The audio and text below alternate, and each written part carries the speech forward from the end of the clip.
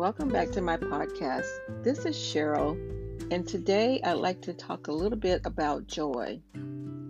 Throughout the Bible, the most intense joy described is often located near a significant point of despair. It is also the one thing that makes all else pale in comparison. Joy is seemingly the key to eternal perspective. It is the hope for what really matters. Joy is possible because of the hope that we have anchored in Jesus Christ, and His victory is ours by birthright. In joy, we have a tiny taste of heaven, of what our souls were created to dwell in. Joy makes circumstances endurable, trials worth sustaining, good things better. Joy is the avenue to eternal perspective. Joy is not the same thing as happiness. Happiness, you see, is fleeting and circumstantial. Joy is contentment despite the circumstances because of the anchor of hope we have in Jesus. Joy is gratitude for what God has done and for what He will do.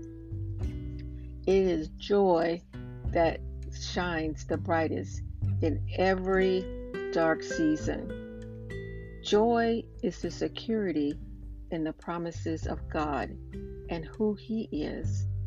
Joy has the power to change everything for us now because Jesus changed everything. So, as you reflect back on everything that's going on right now, where in your life have you experienced the most joy? How do you cultivate joy in your life without relying on happiness? And let's find another phrase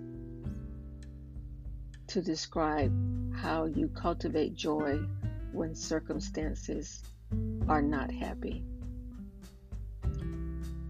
How can you pray joy over specific people in your life? Your family, friends, neighbor, even someone that you don't like so much. But don't forget to ask God to shine light in your own heart where you need Him to grow these things in your life as well.